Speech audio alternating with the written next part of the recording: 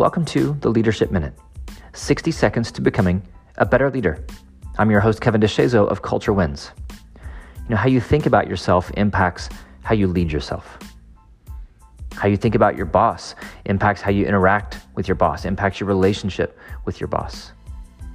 How you think about your spouse or your partner or your kids, your family, impacts your relationship with them.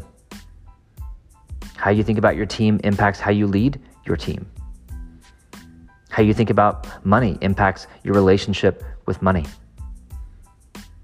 How you think about health impacts your approach to being healthy. How you think about career impacts your approach to work. So the question is, what impact is the way that you think having on your life, on your relationships, on your influence, on your health, on your work, on your peace? Are your thoughts making you better? Are your thoughts making your relationships better? Are your thoughts making you healthier? Are your thoughts leading to more influence, more significance, more success, more impact? Or are your thoughts leading to actions that cause more drama, more disconnect, more frustration? Because if thoughts become actions and actions shape our reality, then everything comes down to how you think. And so how you think is either helping you or hurting you. So think about the way that you think.